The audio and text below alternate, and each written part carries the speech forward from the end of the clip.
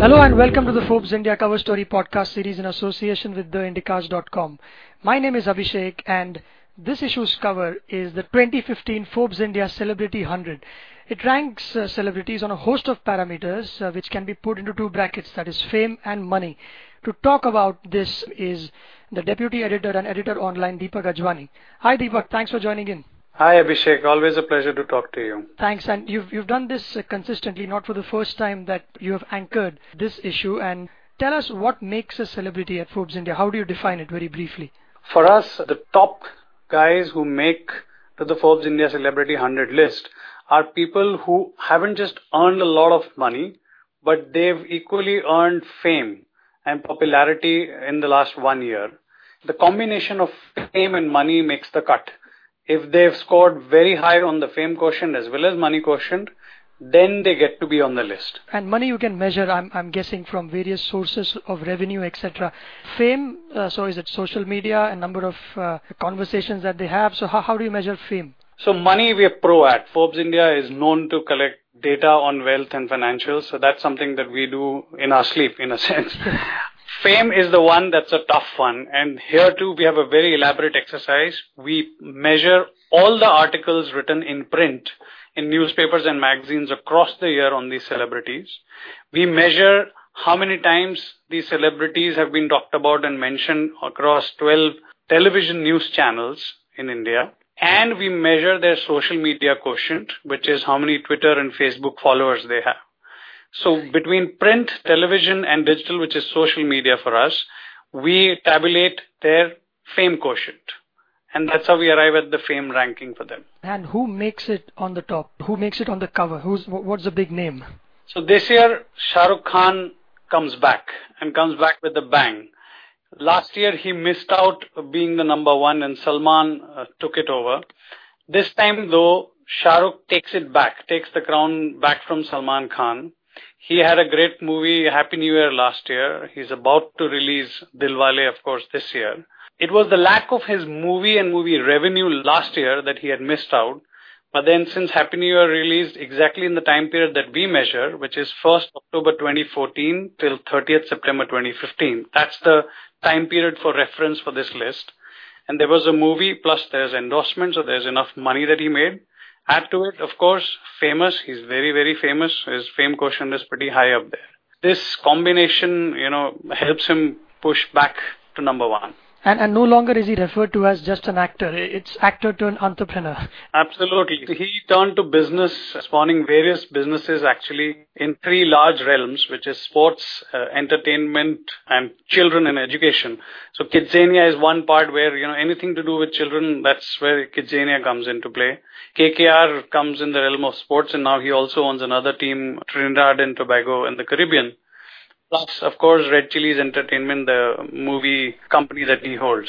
You got a chance to meet him yet again. Now, I remember you telling me last year that he's such a charmer that it's a little difficult to keep that bias out of it all. True, he is indeed a charmer and he's very intelligent, he's very sharp. This time what surprised me was that since we met him in 2011 first time, since then it's been 3 to 4 years now, and he remembered so many things, and he would always go back to those conversations. He say, remember when you came in last time, I said this to you. So that tells you that the man has an elephant's memory, because he does remember a lot of what he said. Of course, when we met him this time, there were wide-ranging conversations, and the article in the magazine will tell you so.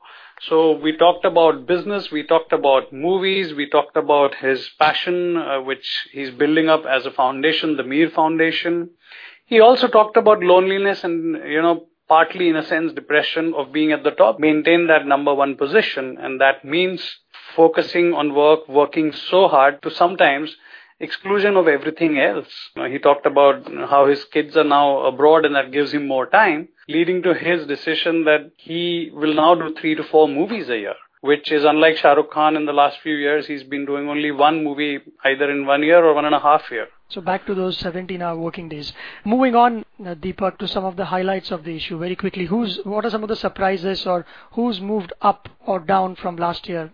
So this time the list has, as usual, all the 7 categories, and it's not just Bollywood. I would like to stress that we have sports, we have authors, we have comedians, and All India Bachcho, the group collective, is in the list this year thanks to their TV show that has come on Star, and of course the entire series they've done on the web. You have singers, musicians, film directors. There's a whole host. There is about 7 odd categories that make up this list.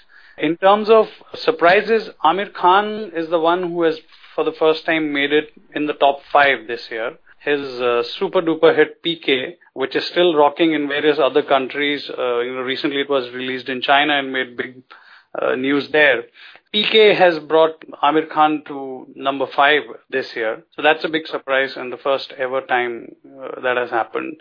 Kapil Sharma, the comedian, has been jumping up ranks every year. But among the top 3 rank gainers this year is Dhanush, who's moved up 41 ranks.